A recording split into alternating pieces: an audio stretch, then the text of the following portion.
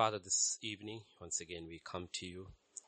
We come to you, Lord, studying your word, searching your word, meditating on your word, because your word is life. The word became flesh and dwelt among us. And teach us, Lord, we who were born in the flesh, to walk in the word. Speak to us, teach us. Use your word as a seed, use your word as light, use your word as a hammer, use your word as fire. Let it do its work, Lord. We just surrender ourselves by faith into thy hands, Spirit of God, believing that you will do your work in us. By and through the word and for the word. Thank you, Father. For in Jesus' name we pray. Amen, amen, amen. If you remember last Wednesday when we gathered here, we looked at freedom and liberty as two concepts. Okay, freedom and liberty. Freedom is inside, liberty is primarily outside.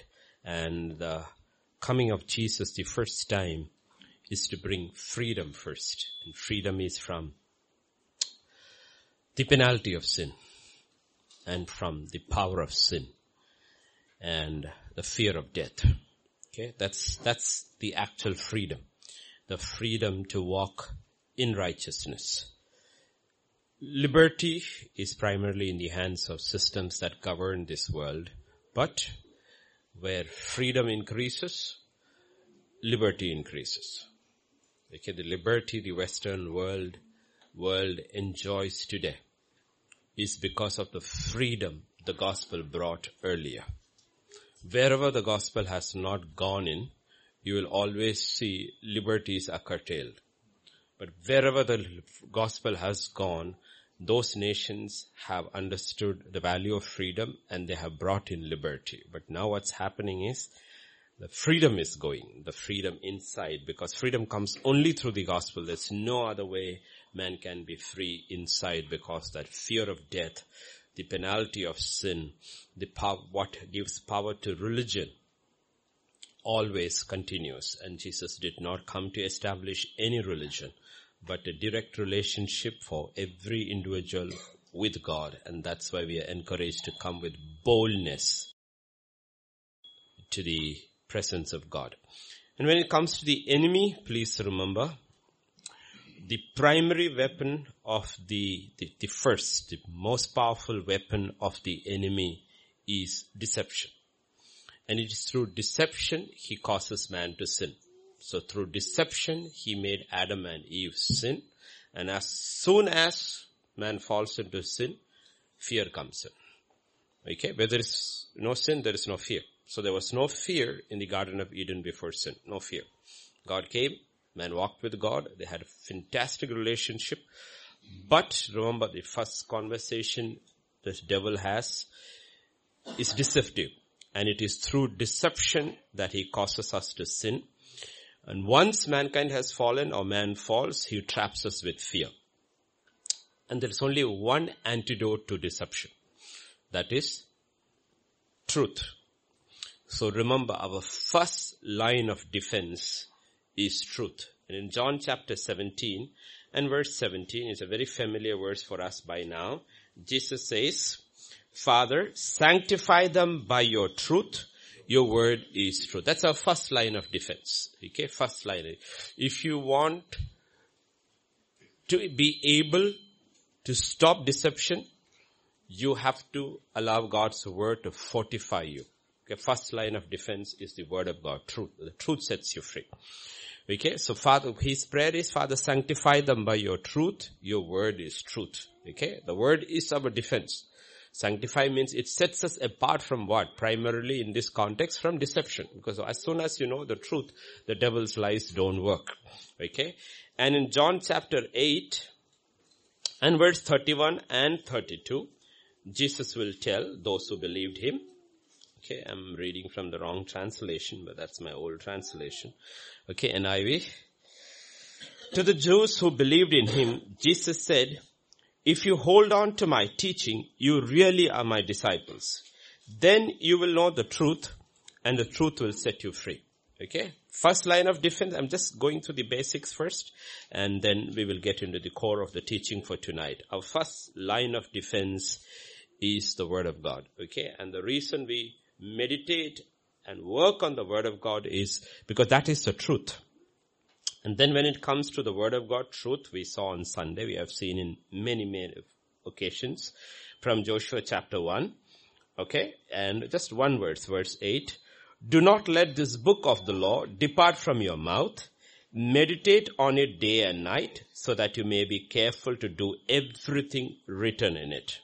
Okay, so he is telling, obey, meditate, obey, speak. 3 things in that one verse. Okay, you meditate upon it, do what is told, and speak what it is told.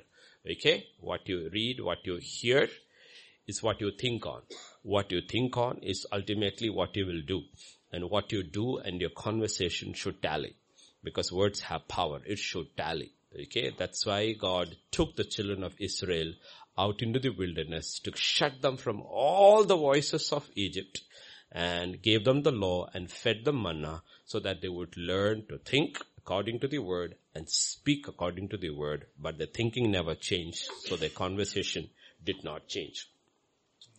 And the first lesson that Joshua learns, one of the first lessons he learns in Joshua, in the book of Joshua, it doesn't matter how huge or strong the enemy, the obstacle looks, enemy for him, obstacle for us. Doesn't matter how huge the enemy or the obstacle looks or strong it looks. If you believe and obey, it will come down. In his case, it was the enemy. In our case, the obstacles we face in life. So Hebrews chapter 11 and verse 30 will say it this way. By faith, the walls of Jericho fell after the people had marched around them for 7 days. So one of the first lessons he learns is, listen to my word, obey my word. It doesn't matter how big the obstacle it looks, it will come down. Okay? On the other hand, if you listen to a lie, or if you harbor a lie, listen to a lie or harbor a lie, doesn't matter how weak the obstacle looks, how small the obstacle looks, you will be defeated. Okay? That's the second lesson he learns. I is very small. Just small little town. But he says because you harbored sin in your midst. And without dealing with it, you went to war, you lost. Okay, the first 2 lessons God teaches the children of Israel and through them to our spiritual lessons. It doesn't matter how big or strong the obstacle looks. If you walk in the truth, you obey the truth, and you speak the truth. In their case, they had to be silent. Okay, speak the truth. But they had to speak at the 7th day, at the 7th round. Okay, if you obey, if you meditate, you walk in it, it doesn't matter how strong, how powerful it looks, it will come down. On the other hand, if you harbor a lie or harbor sin in your midst and you try to fight, you will be defeated. It doesn't matter how small the enemy looks. You will also see in the light of Joshua's reaction when he is defeated. When he is defeated, fear grips his heart. He's paralyzed by fear, literally, he's paralyzed by fear.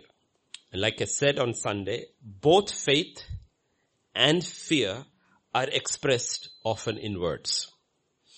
Okay? So words is our thermometer. It tells you whether we are afraid or whether we are walking by faith. Okay? It tells us whether we are walking. So you will see Joshua's words and you will see it is fear that is gripped. So that's how the devil wins or fights us and overcomes us.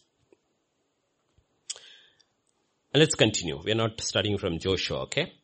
So many people who are saved, real believers who are saved, in real life, in their spiritual life, achieve nothing for the king or the kingdom, or very little for the king or the kingdom, Because either they are trapped in sin and they don't have the boldness to come out, though God says, come boldly and you will be forgiven. Okay, they will be forgiven. They are trapped. It's a lie of the enemy that traps them. Okay, because the simple thing, it's like in a hospital. Not in a hospital. If you are sick, let us say if you are sick, nobody will say, get well and go to the hospital. Right? Will anybody say, get well and go to the hospital? No, they will say, go to the hospital and get well. Okay? But you will always this trap. Whenever believers fall in sin, they don't read the Bible, they don't pray, they don't go to church. I will get well and then go to church. I will get well, then I will pray. I will get well and then I will read my Bible, which in real life we don't do it. So you've already been caught in a lie. When God actually says you have boldness to come, boldly. You have to read the New Covenant to understand the difference from the Old Testament. How many times God uses these terms, boldness and confidence, to come to Him. Because He knows the lie of the enemy will stop you. So many Christians get trapped, and because they don't have the boldness to keep going to God and get delivered and then fulfill purpose, that's one of the way He traps you. Second, they're too lazy. They're too lazy. Okay, lazy. You see, if you read both the Old Testament and the New Testament in the book of Revelation, Jesus will tell the Laodicean church, buy from me. Okay, buy from me. For the 5 foolish virgins, remember, when the knock came and they asked for oil, the ones who were wise said, go and buy. Okay. There are many things in the kingdom of God which will have to be bought. Meaning not with money. You will have to pay a price for those things. For order in your life, discipline in your life, patience in your life, endurance in the face of all kinds of testing that will come. These things don't come freely. These things need to be bought. Okay, it is easy to sit here and listen like this, but it is difficult to go back and sit and study what you heard. This is easy. That will cost you. That will cost you. All these things God will say you have to buy. You will have to pay a price. So many Christians are unbelievably lazy when it comes to spiritual things, while they may be very active with earthly things because they see an immediate reward in it, or a visible reward. They see it. That if you work hard and do this, I'll get my promotions, I'll get my job. All these things they realize. But they don't realize all those things are temporary. While with spiritual things, everything is eternal and permanent. So many Christians actually believers are very, very lazy when it comes to spiritual things. So either they are trapped by deception, like you sin, you are no good, you are finished, they live under condemnation, the devil deceives them, or that it doesn't matter, you are saved, all you have to do is reach heaven and you will get your crown. Okay, that's a second deception. You read the book of Revelation, nobody gets a crown that way. Nobody gets a crown. Or third, they are trapped by fear. Okay, they are trapped by fear. Fear is the enemy's intimidation. Fear traps so many people because that's his weapon. Fear is his weapon. As sin came, fear came. Actually, there's a very old Indian story. Okay, not Red Indian, Indian story. Okay, Indian story. There was a mouse who went to a sage. Okay, Indian sage. The mouse was very afraid of cats. The sage made the mouse into a cat. As soon as it became a cat, it realized it was afraid of the dog. So it went back to the sage. So now it made it into a dog. As soon as it became a dog, it realized it was afraid of the tiger. So he made him into a tiger. When he became a tiger, he realized he was afraid of the hunter. So he went back to the sage. The sage turned him back into a mouse and said, I can't do anything with you because you got only the heart of a mouse.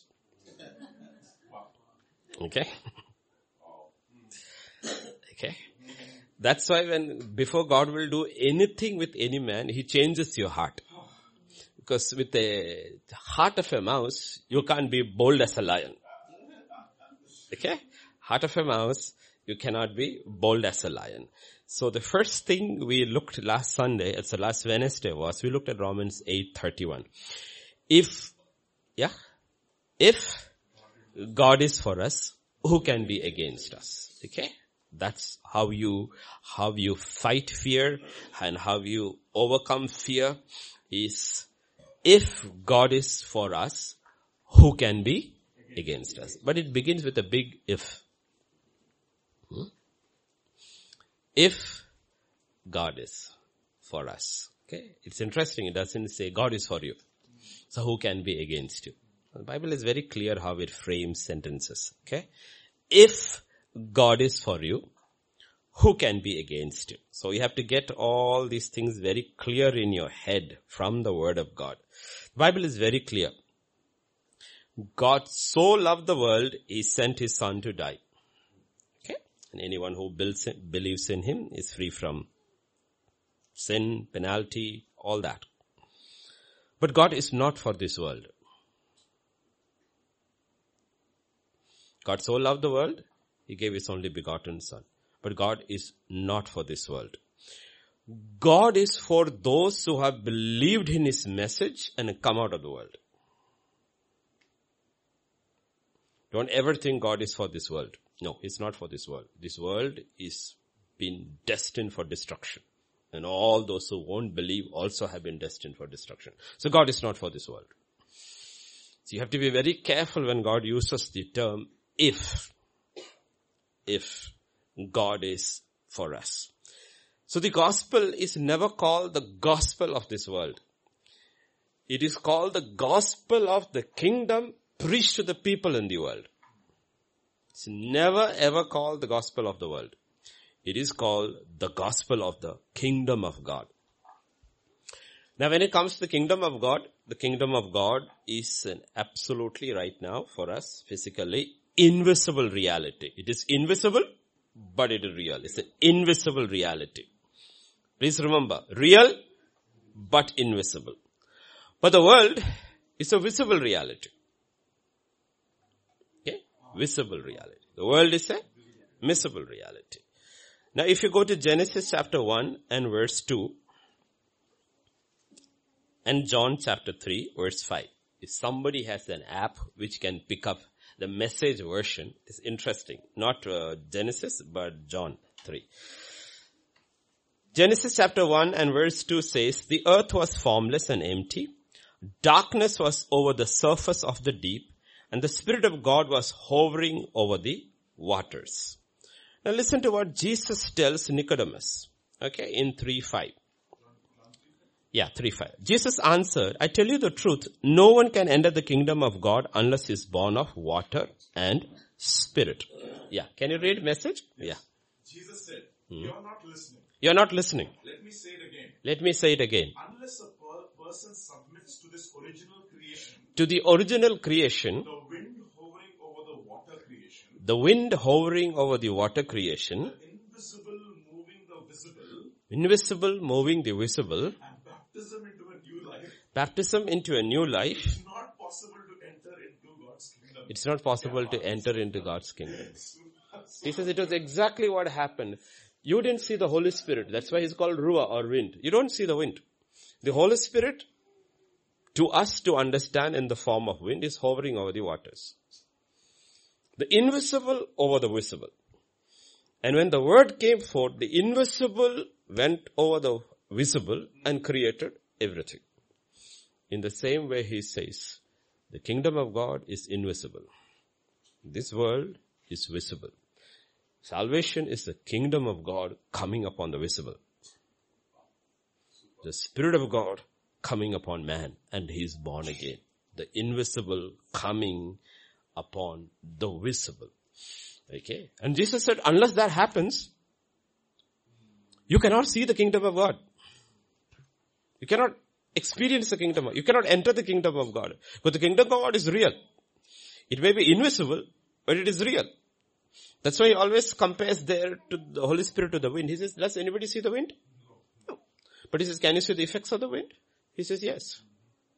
You can see the effects of the wind. Okay, so when the kingdom of God comes on something that is visible, Like there, God creates everything out of that. He says there is a new creation. That new creation is part of the kingdom of God. And in the kingdom of God, there are subjects. People who do the will of God. For them, His word is law. For them, His rules are to be obeyed. They immediately realize something has happened and they are moving into a new life. This is the beginning of new life. The question is, do we believe in that? Let me tell you, one of the reasons people get very little out of the Bible, I'm talking about Christians, very little out of the Bible, because we use it more as a self-help book for living in this world, not as the book to live in the kingdom. So if you look at an average good Christian, his life with the Bible is no different from a good Hindu whose life is with the Gita, or a Muslim with the Quran, because they are all reading it for this life. They read the book, the Bible, as a good book to learn how to live in this world. But the Bible is not for that. The Bible is for how to live in the kingdom. And people who have understood that, how they read the Bible is absolutely different. And it's not a boring book for them. It's not a boring book for them. It's a book which is absolutely interesting because this book agrees with that kingdom. It is living. It is real.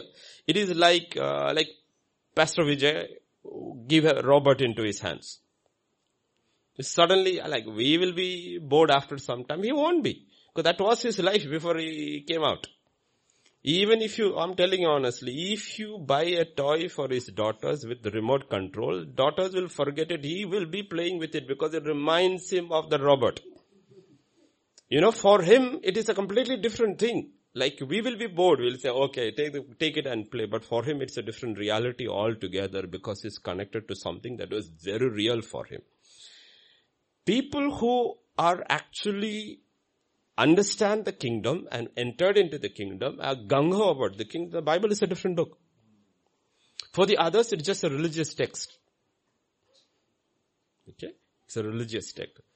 So when God comes and tells Joshua, meditate upon my word day and night, obey it, do not let it depart it from your mouth, that is entirely connected with possessing the promised land. Entirely connected with, he says, if you do it, you will possess the promised land. Not only that, you will have rest from your enemies all the days of your life. What I'm telling you is entirely connected with this new life into which you're entering.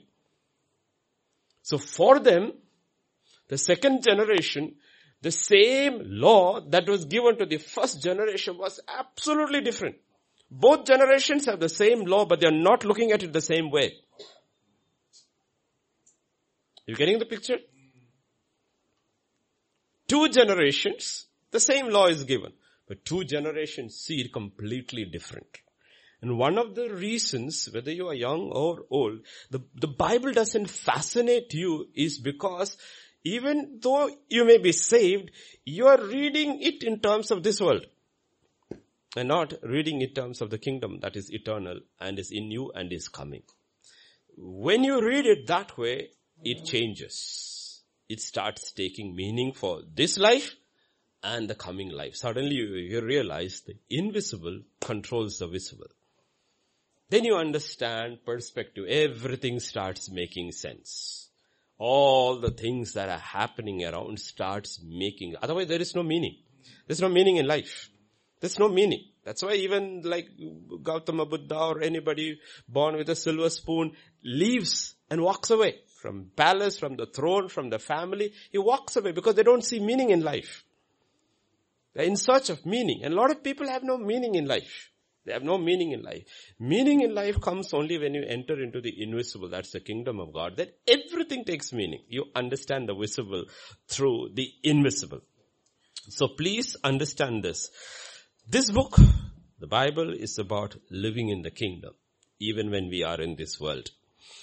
And God is not, listen carefully, okay? God is not interested in helping us find peace and success in this world. Because this is the world that crucified his only son and is against all his sons. He's not interested. He is preparing a fire to roast this world. He's not interested in giving us great peace and success in this world.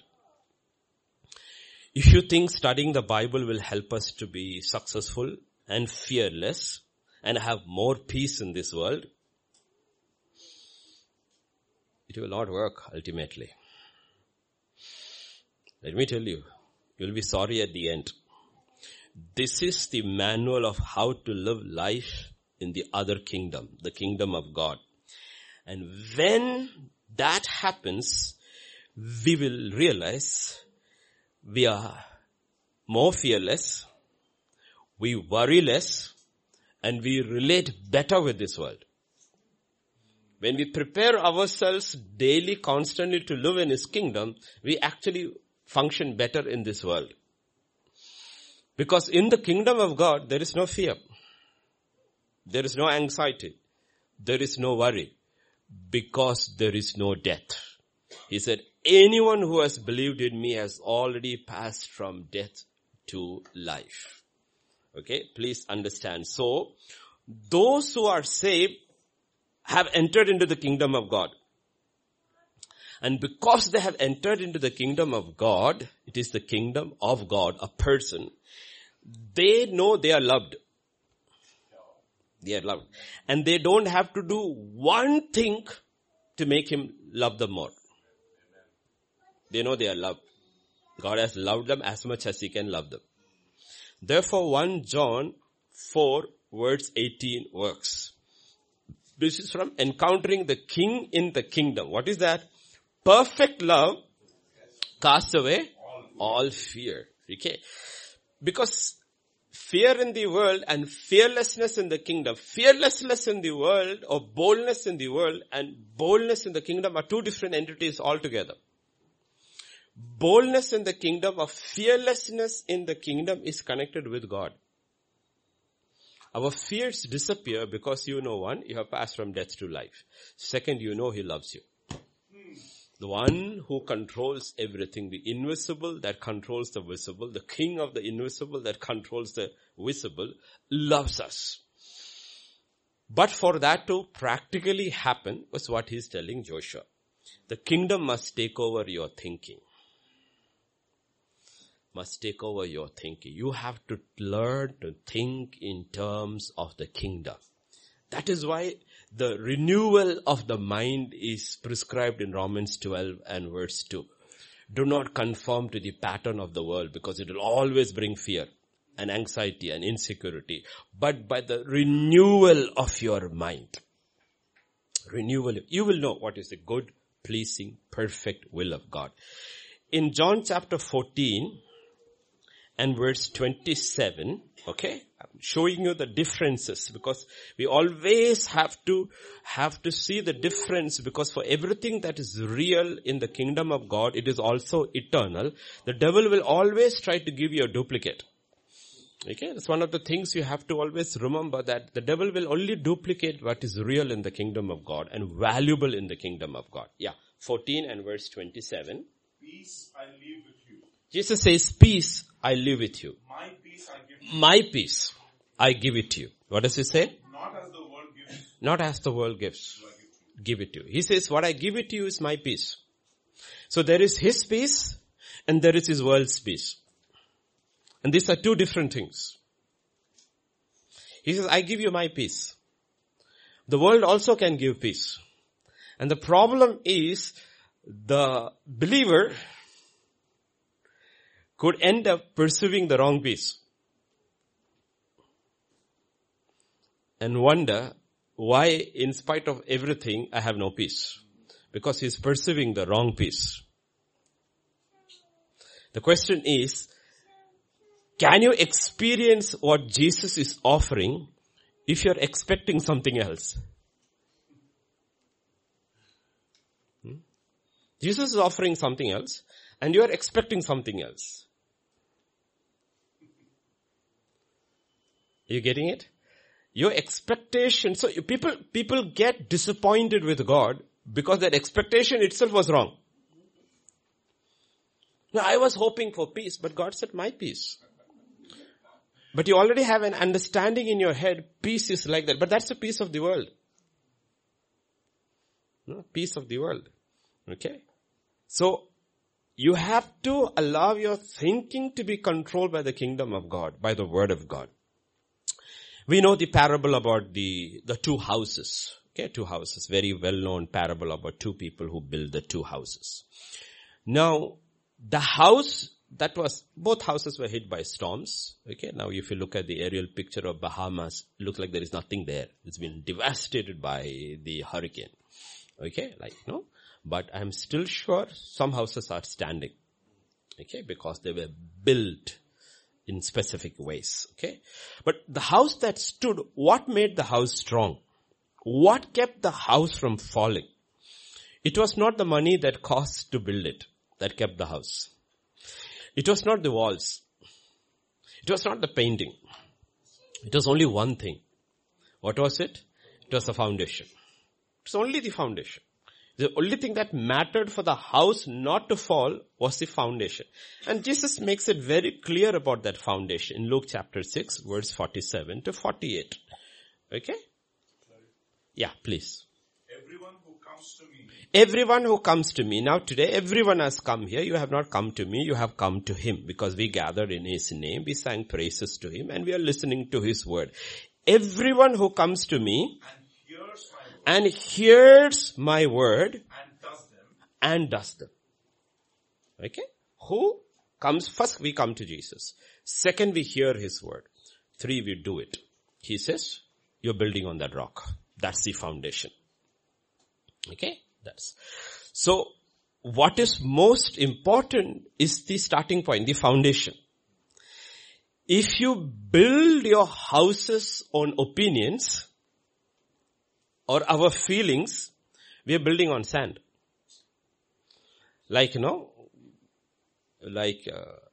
People, like I said, the first example, when believers sin, they don't read the Bible, they don't pray, they don't go to church. Why? No, I'm trying to first put my life right. Who told you? It's an opinion. It's an opinion. Okay. No wonder your house is so shaky. The house is so shaky. God never said you will not fall. He said you can come to that point where you scarcely fall. You don't. But that takes time. There's a lot of effort in that life. But he says, right? No? We broke down your door one day, right, Caleb, many years ago. He said, go find him. He said, go find him many years ago. This guy won't come. And I know he's a good guy. And I know what he's struggling with. I said, go break his door and bring him. Tell him, you come to church, you'll be fine. Now he comes from Kurnool to church. Okay? Because you need to know how different people struggle. Some people, there's no point going after them. But some people, this is a struggle and this is his conception. I'll get right and get back with God. God says you get back with me, you'll get right. So there is truth and there are opinions and there are feelings. Okay? And God says if we build our lives on opinions or feelings, and it doesn't matter how long that opinion has been there. It may be a 2,000-year-old opinion. It doesn't matter. If it doesn't agree with the word of God, it's still a lie. There are a lot of opinions in religions, including Christian religion, which are opinions of men, has got nothing to do with the word of God. And thousands of people have risked their life literally on those opinions and will wake up one day and find they're in the wrong place. Because what is true is the word of God. The word of God, your foundation. That's why we build on God's word. It constantly building on God's word. Like Peter when he was. That's why I'll always say, When you come over here or any place where the house of God gathers, even when the worship leader is singing and you are singing, when you're singing, we are not attracted by the music. Music is good. It attracts you first. But what's powerful is the lyrics. Powerful is the lyrics. And the second thing, even when the worship leader is speaking, listen very carefully to what is being said, because often what is being said agrees with the word of God. Okay, like one of the things he said was, heaven and earth will pass away. Not a dot, or in our Sanskrit, not even a matra. One matra can change the whole meaning. Not even a dot. That's mean, long after the heavens is burnt and the earth is dissolved, the word of God is still standing. Okay? That's what it means. Heavens are gone. The heavens that we see, all that we see as today is gone. The earth we see as today has dissolved and everything is new. But what is still standing? The word of God. And not even a dot has changed from the word. It's still standing as it is. Now, if you believe that, where should you put your faith in? If you believe that, what should you spend your time on? If you believe that, how should your thinking be changed? Okay, that's what God is saying. Because, let me tell you this, young believers, you cannot follow Christ casually. It's not possible. Take your own time. But, once you make your mind about Christ, you need to make a decision. I'm serious about Him. There are certain things which man has to do from his will. I have made up my mind. Okay, we sing that song, but we don't mean that song. I have decided to follow Jesus, okay? But that is a decision. Because you cannot follow Jesus casually. Because God was not casual about us. Because the thing is, Christ will demand that He rebuild our lives from the scratch. Okay? That's what He told Jeremiah. Uproot and plant. Deconstruct and construct. Okay? He will not allow you, if there is any area in your life which is faulty, He will say it is okay, we'll patch it up and build above it. He doesn't do that. Doesn't do that. Okay? Okay. You will have to go back. So the only cure to fear is faith. Faith.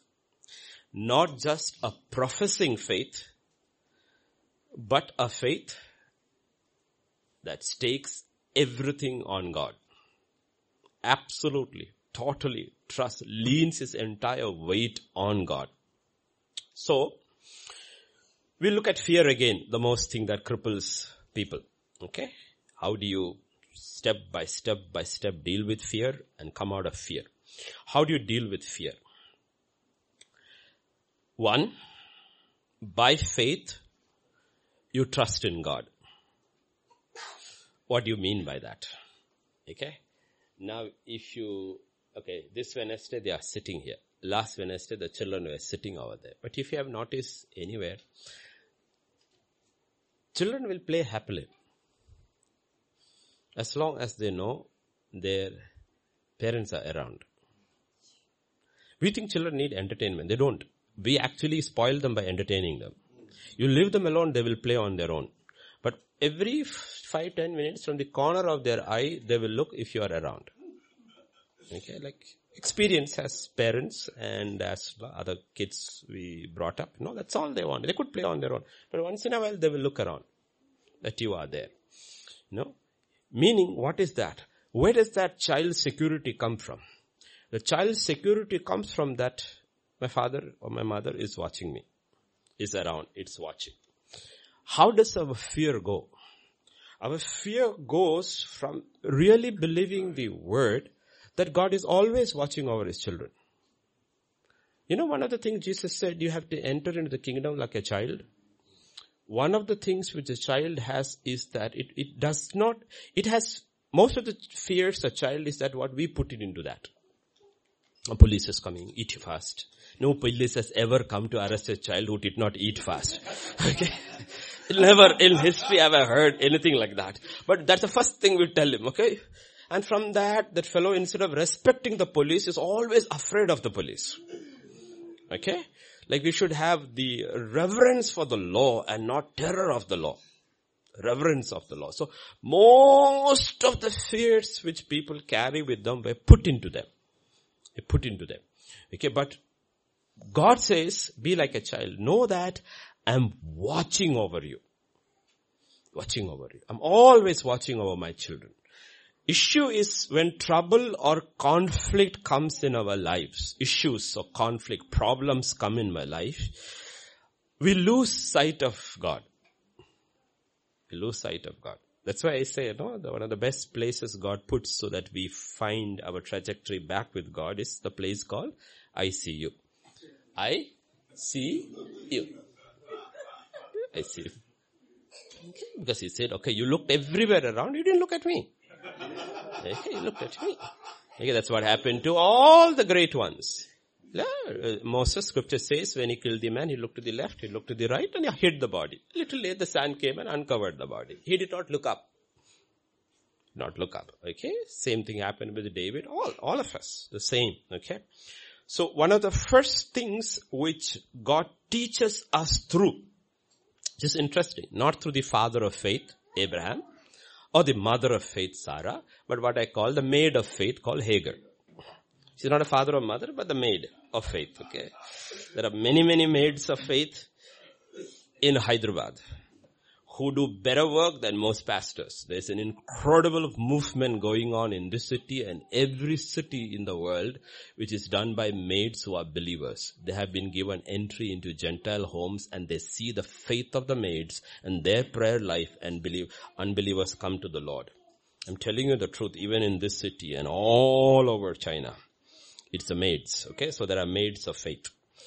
In Genesis chapter 16, that's why there will be an incredible reversal in the kingdom of God where maids sit on thrones and earlier bosses sit on the floor.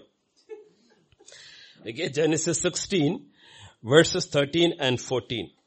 This is after Hagar was shown the water and to go back. Okay, can somebody read? So she called the name of the Lord who spoke to her, "You are a God of seeing, who sees." Yeah. For she said, "Truly here I have seen him who looks after me." El Roi. Okay. Who named him El Roi? Hagar. Because he says, you are a God who sees. Okay. And nobody was watching her. God was watching her. A God who sees. One of the names of God in the Old Testament is what? El Roi. God who sees.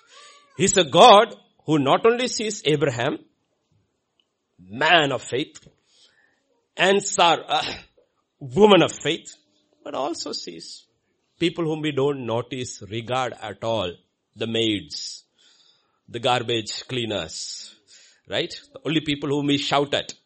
We shout at them because we got this in our head, okay, that they should not, that they live to serve us. It's ingrained into our mentality in India, okay, because of our 5,000 years of caste system. It's ingrained. And we dislike those people prospering. I don't. I love it when they prosper. Really love it. Because they need to prosper. They have lived under this curse for 5,000 years. They need to prosper.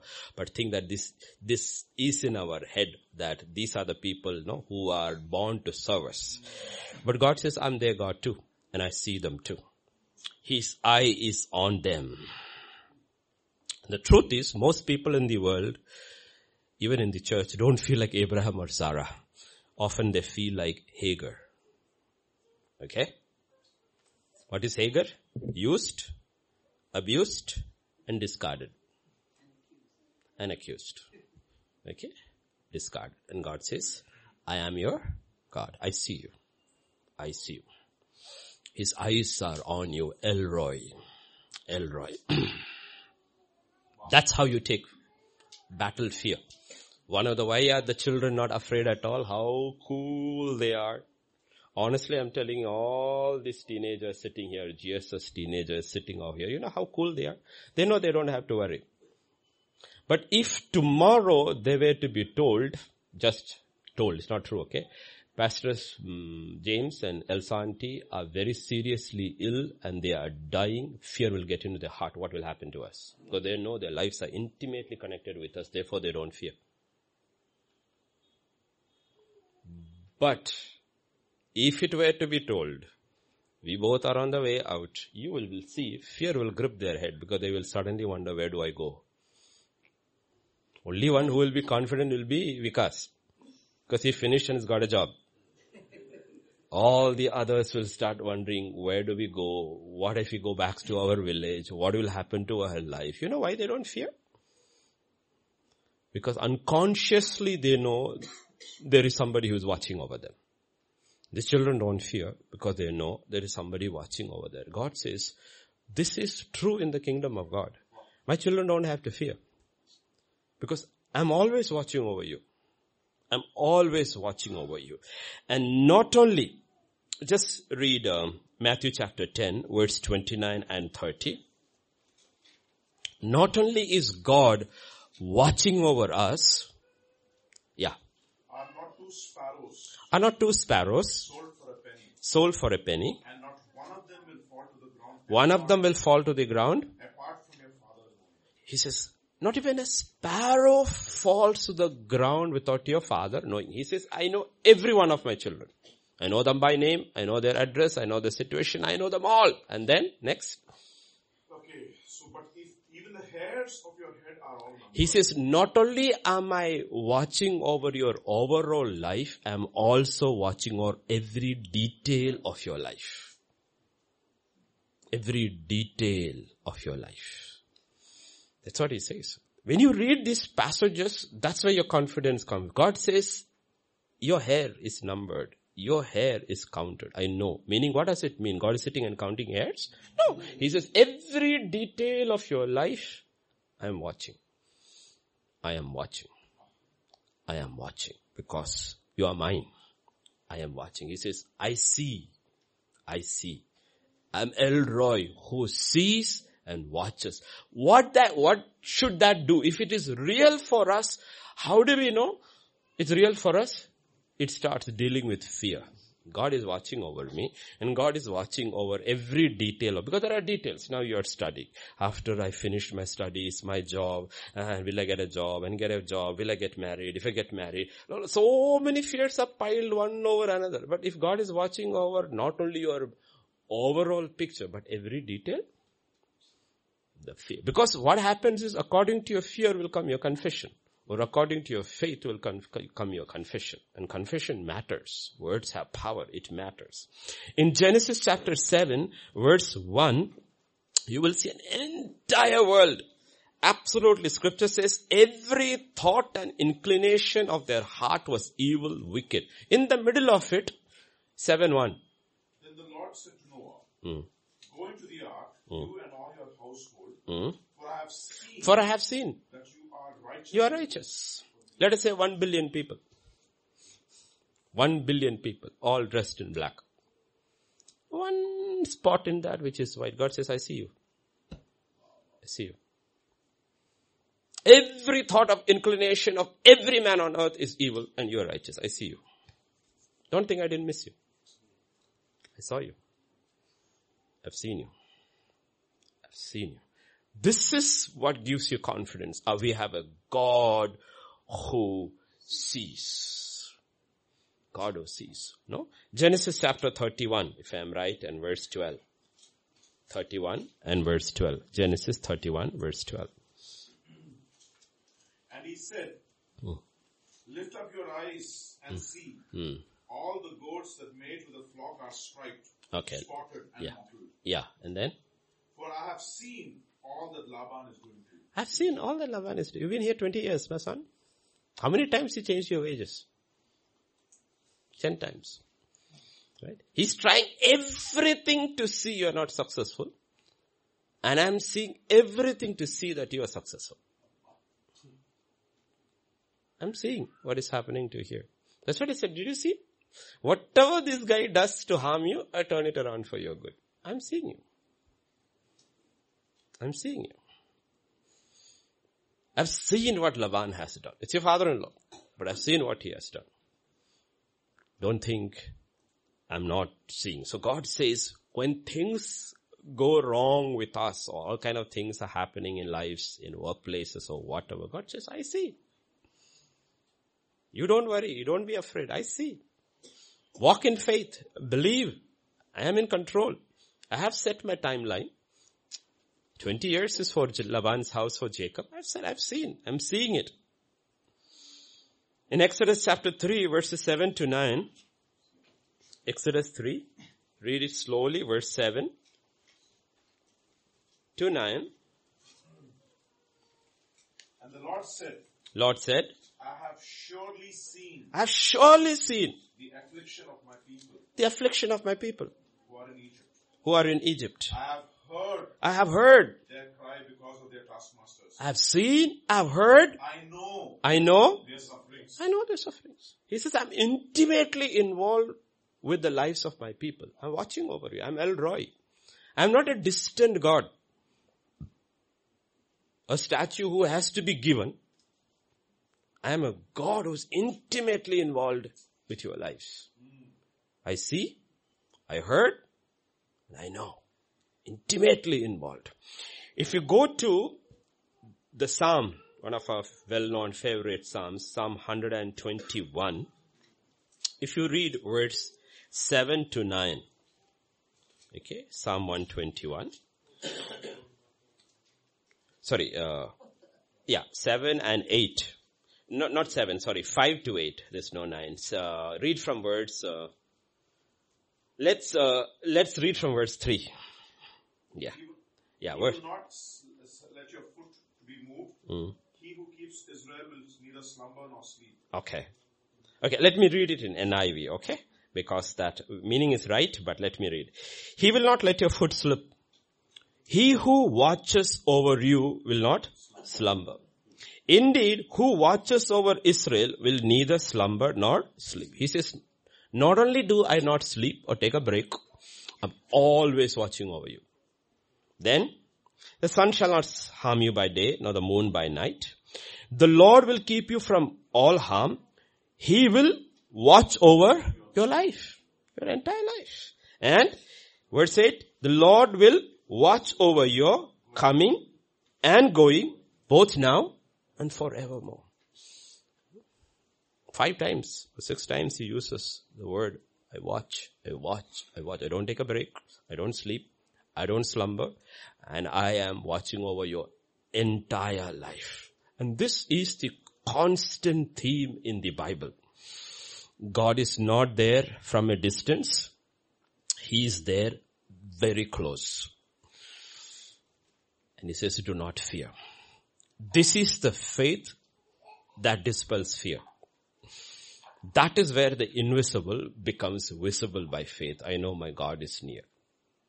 My God is near. Okay? My God is near. So how do you deal with fear? First way, you know God is always watching over me. God is always watching over me. Okay? There's a positive side, there's a negative side also. Okay? He tells that also in the book of Exodus. I have seen them and they are an obstinate people. That also he says. It's not that he sees only the chubby face and dimpled cheek. Okay? He sees the other thing also. Okay, so he sees. So both sides are there. But this is the confidence God's children have. My God's eyes are upon you. His eyes are upon me. The second thing. Okay? A lot of Christians, believers, we all went through that phase. Sometimes still struggle. We fear to surrender. We fear to surrender to God. Meaning, we are scared of God's will. Though the Bible calls it good, pleasing and perfect. Okay. The problem is only a renewed mind can see the will of God is good, pleasing and perfect. Okay. Otherwise it will not. In Psalm 139 and verse 16, this is what scripture says. Psalm 139 verse 16. Your eyes saw my unformed substance. Your eyes saw my unformed substance. In your book were written every one of them. And in your book it was written, every one of them. The days that were formed for me, when there was yet none of them. And? How precious to me are your thoughts, O God. He says, even before you were formed, everything was written about me. Meaning the will of God was already there for everybody. Every page in our life was written. Are you getting it? How awesome it is, David is saying. Everything was already planned out by God. God had already planned out. Our job is to find it and walk in them. Everything was planned out. Thy name, thy kingdom, thy will. But the will of God, only the mind that is renewed will understand or appreciate the will of God. If you try to approach the word of God with a carnal mind, we will not appreciate the will of God. We will not appreciate. But we approach, the more our mind is in tune with the kingdom of God, not with the world, the kingdom of God, we will start appreciating the will of God. And you will see once you appreciate the will of God, it surpasses every other relationship. Every other relationship. It becomes easy to surrender. There's no fear to surrender to the will of God. Look at Mark chapter 3, 34 and 35. And I want you to read it in the Message version. Message version. Chapter 3, verse 34 and 35. Somebody can read another version if you got it. Yeah. Got it? Chapter 3, 34. That's when his mother and brothers come to call him. And he looked around in a circle. He looked around in a circle. And those who sat about him. And said, Here are my mother. Here are my mother. Here are my brothers. And my brothers. For whoever does the will of God is my brother and my sister and mother. And mother. Okay? Yeah. Now read the Message version. It's cute. Okay?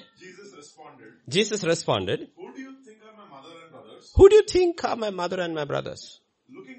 Looking around, taking in everyone seated around him, he said, right here, right in front of you, my mother and my brothers. My mother and my brothers. Obedience is thicker than blood. Obedience is thicker than blood. We say blood is thicker than water. But God says, which is true in the world. But in the world, obedience is thicker than blood. Okay. Those who have come together with the will of God, surrender to the will of God, that relationship is stronger than any blood relationship. Because one is temporary, the other is eternal. So God says you have to see it that way. When you obey my will, what happens to your relationship with me?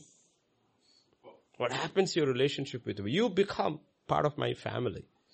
Therefore, you don't have to fear to surrender to my will. A lot of people know one of the reasons believers are miserable is you will be only happy when you have surrendered to God's will because you were created for a purpose. So it doesn't matter how successful you may become in the world, you're still miserable inside. While the man in the world who doesn't know God, when he becomes successful, is very happy. But the man in the kingdom of God is not happy with success. Why? Because he knows that something else is pushing him. So here God says, you know what? You don't have to be afraid to surrender to my will. And Romans 12:2 is very, very, very clear. You cannot conform to the pattern of this world and still be able to test or approve God's will. Because it is contrary to each other. So you have to begin. One, God cares. God watches over me. And second, His will is perfect for me. And therefore I will surrender to the unknown with no fear. I will not fear surrendering to God because His will is good, pleasing, and perfect. Okay? Please remember, because these are the reasons why people don't surrender. They don't surrender because they are afraid. They are afraid what will happen. Third thing. reason there is fear. Fear is there because we have this lack of faith that God will give us. We don't really believe that God will give us what we need when we need it. We don't really believe God will give us what we need when we need it. Now, if He did not believe in that, will He tell us to pray, give us this day our daily bread?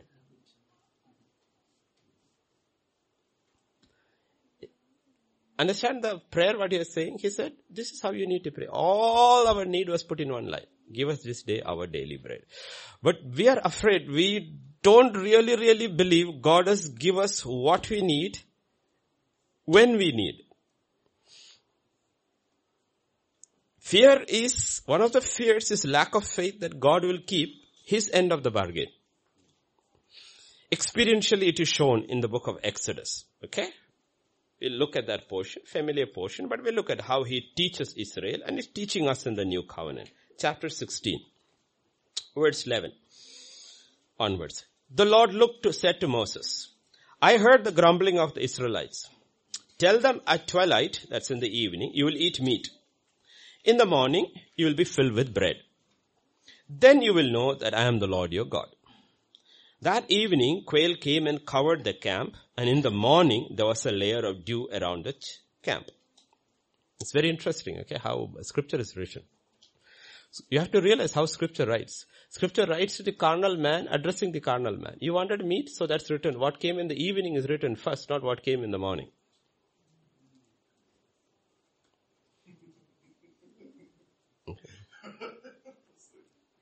Meaning in some meetings, what you have to do them is feed them first and then sit down and listen to the word. Otherwise, we won't listen to the word because your mind and your stomach is in the meal that is following. Sometimes they believe in pastors going to first feed them and they sit down there and listen. Okay? Look at what God is saying. The first thing is mentioned what is coming in the evening and then in the morning. Okay? Moses said, okay, when it fell, okay. When the dew was gone, thin flakes appeared on the desert floor. When the Israelites saw it, they said to each other, what is it? That is what manna means. For those who do not know, manna means, what is this? Okay, that's the meaning of manna. What is this? For they did not know what it was. Moses said to them, it is the bread the Lord has given you to eat, and this is what the Lord has commanded. Each one is to gather as much as he needs. Take an omer for each person you have in your tent. Then the Israelites did as they were told. Some gathered much, some little. And when they measured it by the omer, he who gathered much did not have too much, and he who would gather little did not have too little. Each one gathered as much as he needed. Then they said to Moses, no one is to keep any of it until, and then Moses said to them, no one is to keep any of it until morning. However, some of them paid no attention to Moses, and they kept part of it until morning, but it was full of maggots and began to smell. So Moses was angry with them. What is he teaching them? What God was telling them is that you can trust me. You can trust me. But some of them did not trust.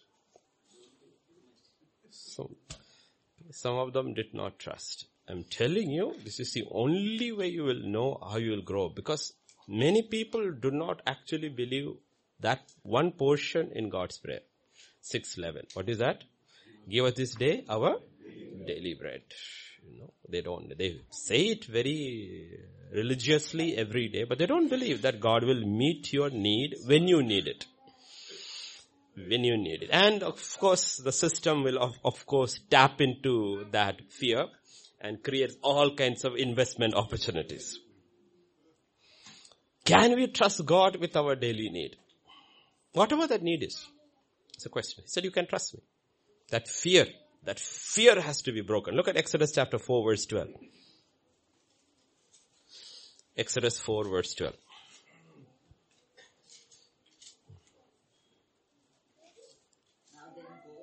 Now then go, even I will be with your mouth. Because what he has to do, he has to go to the Pharaoh and speak, and he's afraid. What will I say? God says, don't worry. And teach you what you have to say. I'll be with your mouth, and I will teach you what you. Can you trust God? God says, you don't have to worry. If I am sending you, I will also equip you. You don't have to worry. I'll be with your mouth and I will teach you what to say. You just obey. You just obey. Okay, because these are all our fears. Fear of surrender, fear of no, is God watching over me? Will God meet me at my point of need? Every Sunday I pray, Lord, meet your people at their point of need. Moses has to go to the Pharaoh and he has to speak. Now, a man who was very, very talented in speaking in the world 40 years earlier, now is really, really stuttering. He says, I cannot speak. God says, don't worry. I'll be your mouth. And I'll tell you what to speak. In Matthew 10, verse 19. Matthew 10, verse 19.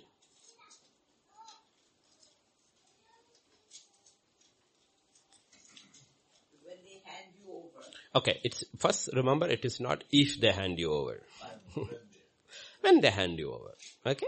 When they hand you over. Do not worry about how or what to say. Don't worry about how or what to say. For to be given you. Now this is not about preaching, okay? Prepare and go to preach, okay? Okay, this is not about that, okay? There are a lot of preachers who wake up on Sunday morning and believe in this, nothing comes. Okay, no, that you have to appropriate scripture, work hard on scripture, wait on the Lord, and all those hard work is there, okay? Okay. Don't worry, yeah, continue. For it will be given you in that It will be given to you in that hour. So when God is saying our daily bread, it applies to every area of our life. He says, you don't worry. I will meet you at your point of need. You have to believe. Okay? Because this is all connected with a person. That's why scripture says, even when we are unfaithful, he is faithful. This is banking on the person of God, the faithfulness of God. He loves you. That's why scripture says, perfect love casts away all fear. What is your trust in? It's not your love for God. Your trust is in God's love for you. That's what scripture says. He gave his only son for us. How much more will he give us all things? You look at that and you know what, Lord? I'm not banking on my works and on my faithfulness even. I'm banking on your love. I believe you care for me. I believe you're watching over me all the time. So I will not be afraid. I'll go to sleep happily. I can sleep because you don't sleep. And I can sleep not only because you don't sleep, your eyes are on me. You're watching over me, protecting me. I can sleep. There's no fear because I know you care for me. You're watching over me. Your thoughts towards me cannot be counted. No, all this is scripture. The beloved of the Lord rides upon his shoulders. He's talking about Benjamin. Okay, he's talking about all these things is from where our confidence comes to surrender. And we don't have to surrender to God's will because God says it's always good, pleasing and perfect. Not only now, irrelevant, eternally it will be. Imagine something that is eternally perfect. Eternally perfect. Okay, that's what God is talking about, those. You don't have to fear. And the third one he says is, you know what? What you need, I will give you at your point of need. And 1 Corinthians 10:13, before we close that one and move to the next one. 10 and verse 13. No temptation has overtaken you than that is common to man. Common to man. Everything that you go through, temptation, test, trial, is common to man. God is faithful. God is faithful. And he will not let you be tempted. First, he will not allow you to be tempted, tested beyond your ability. So please, this is where confessions matter. Like that's what I said, no? What you believe is what you say. Because you don't believe in this, people say, I can't handle it anymore. It's too much. Too much. Men, women, everybody says too much. But that's not what God's word says. God says it's not too much for you. You're negating my word. That's not what I said. I said I will not give you more than you can handle. More than you can handle. And also when it happens, what happens? But with the temptation, trial, testing, he will also provide a way of escape. he will also provide a way of, he says you will come through that victorious. You will come through that. God is saying, do you think, you see, let's think about Pastor Vijay taking Emmy to ride her cycle. What is his intention? She should fall and hurt herself? But it's a test for her. The first time you learn to cycle, it's a trial and a test. But what was the intention? Intention was never that she should fall and hurt herself. Intention should that she would be mobile and she would learn to move faster. That's what God is talking about. Okay? He says, do you believe? Do you believe? This is how our fear goes. Because then you will look at everything that is happening in your life by saying, Lord, I believe that this will only make me better. This won't make me worse. It will only make me better. No? Only make me better. Okay, let's look at the fourth one before we close for tonight. Luke 12 verse 4 and 5. Meaning, fear is a result of lack of faith in how God looks at life. We look at life, the world looks at life, and God looks at life. And if you have faith, then you will look at life the way God looks at life. How does God look at life? Luke 12 verse 4 and 5. I tell you, my friends, do not fear those who kill the body. And after that have nothing more that they can do. After that they have nothing more they can do. But I will warn you whom you should fear. I will warn you whom you should fear. Fear him who, after he has killed, Fear him who, after he has killed, has authority to cast into hell. has authority to cast into hell. Yes, I tell you, fear. I tell you. So what is he saying? I mean, how do you relate it to our life, what he is saying? Different aspects, but for tonight in the line of what we are thinking. Suffering and death are not the worst things you can encounter in life. Suddenly perspective changes. Okay. Now let's imagine all the parents who take their little child for vaccination. The child thinks that is the end of the world. Okay. But the perspective of the parent is there is something called rubella, measles, chickenpox, smallpox. That is, if you look at smallpox, it is nothing compared to this prick. Just look at perspective, what you're going in life. He says, that is how you look at life. That's how you look at life.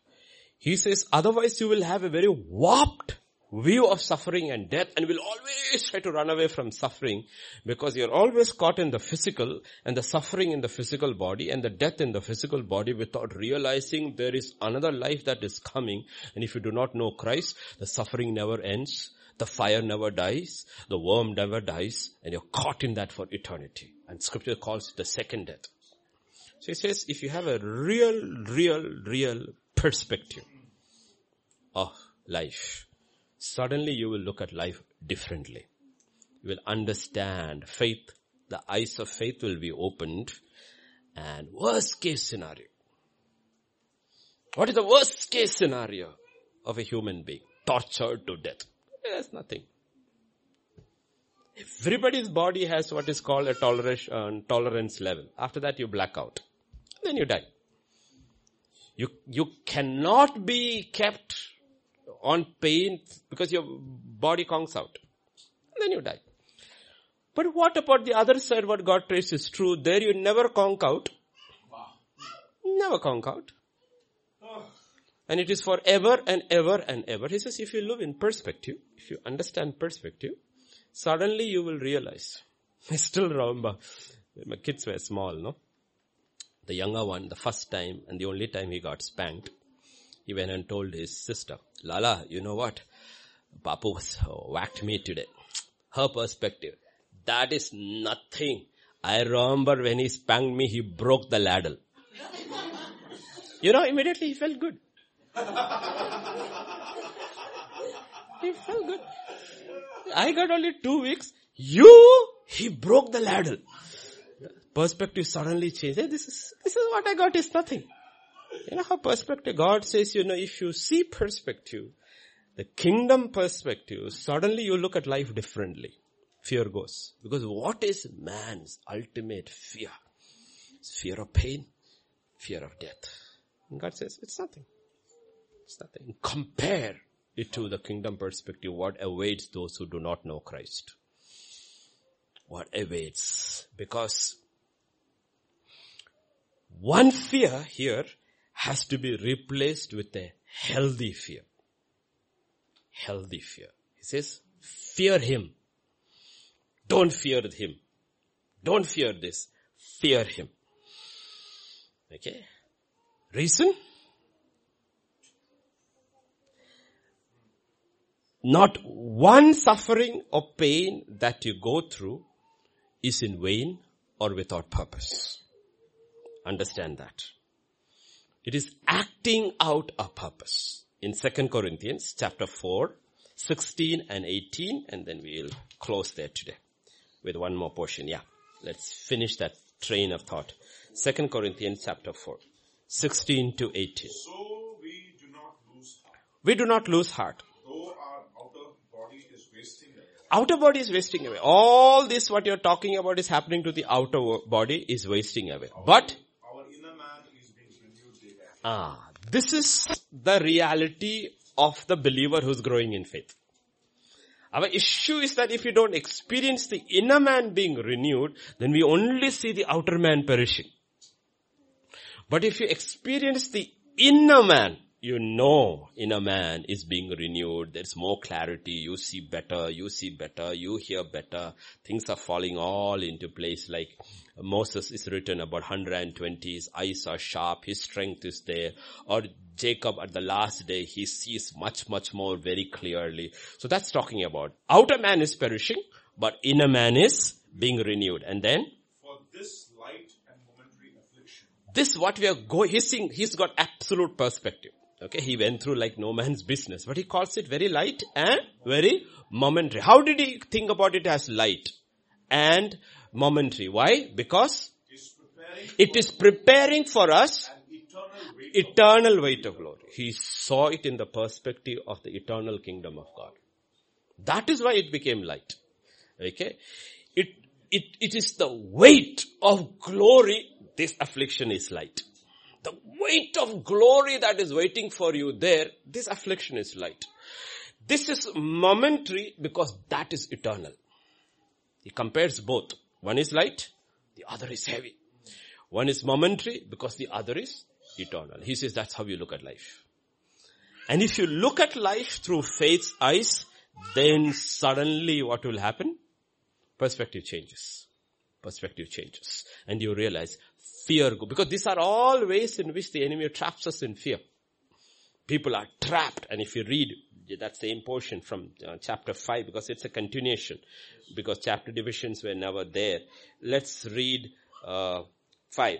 Now we know, okay, look at how beautifully they use words. We know that if the earthly tent we live in is destroyed, we have a building from God. Tent and building from God. An eternal house in heaven, not built by human hands. Meanwhile we groan, longing to be clothed with our heavenly dwelling. Okay, that is the cry of the saints. The saints are always groaning to be released from this body. Released from this body. Okay, because when we are clothed, we will not be found naked. For while we are in this tent, we groan and are burdened because we do not wish to be unclothed, but to be clothed with our heavenly dwelling, so that what is mortal may be swallowed up by life. For it is God who made us for this very purpose and has given us the Spirit as a deposit guaranteeing what is to come. That is the actual sign. So when believers say they're having a blast in this world, they haven't seen the invisible. They haven't seen the invisible. No, haven't seen the invisible. It's like the child who has tasted sugar and never had ice cream. Or chocolate. So its comparison is only with sugar. You know, on the other hand, because God says the walking in faith is where you actually have a taste of heaven. And the taste of heaven takes away all fear, because every fear is connected with death and loss. Death and loss. And God says, it is nothing. It is nothing. And that is what God is talking to us about. Our perspective has to change. And when fear actually goes and faith comes in, we actually become more useful to God on earth in this life. More useful to God. Because God cannot use people who do not walk by faith. He cannot use people who walk by sight. He is able, because you are released from fear. And God is able to speak to you. And then God knows you will obey Him. Because there is no fear. But if you are a believer only saved from the penalty of sin, but you are controlled by fear, God cannot speak to you. Cannot speak to you. He has to take you. So everything that you and I are going through is to make us more useful for God now and eternally useful for God. Amen? Amen. Shall we pray? Father, this evening we just come to you, Lord. We just thank you. We just praise you. We just worship you, Lord. Help us to see, Lord, the reality that you are a God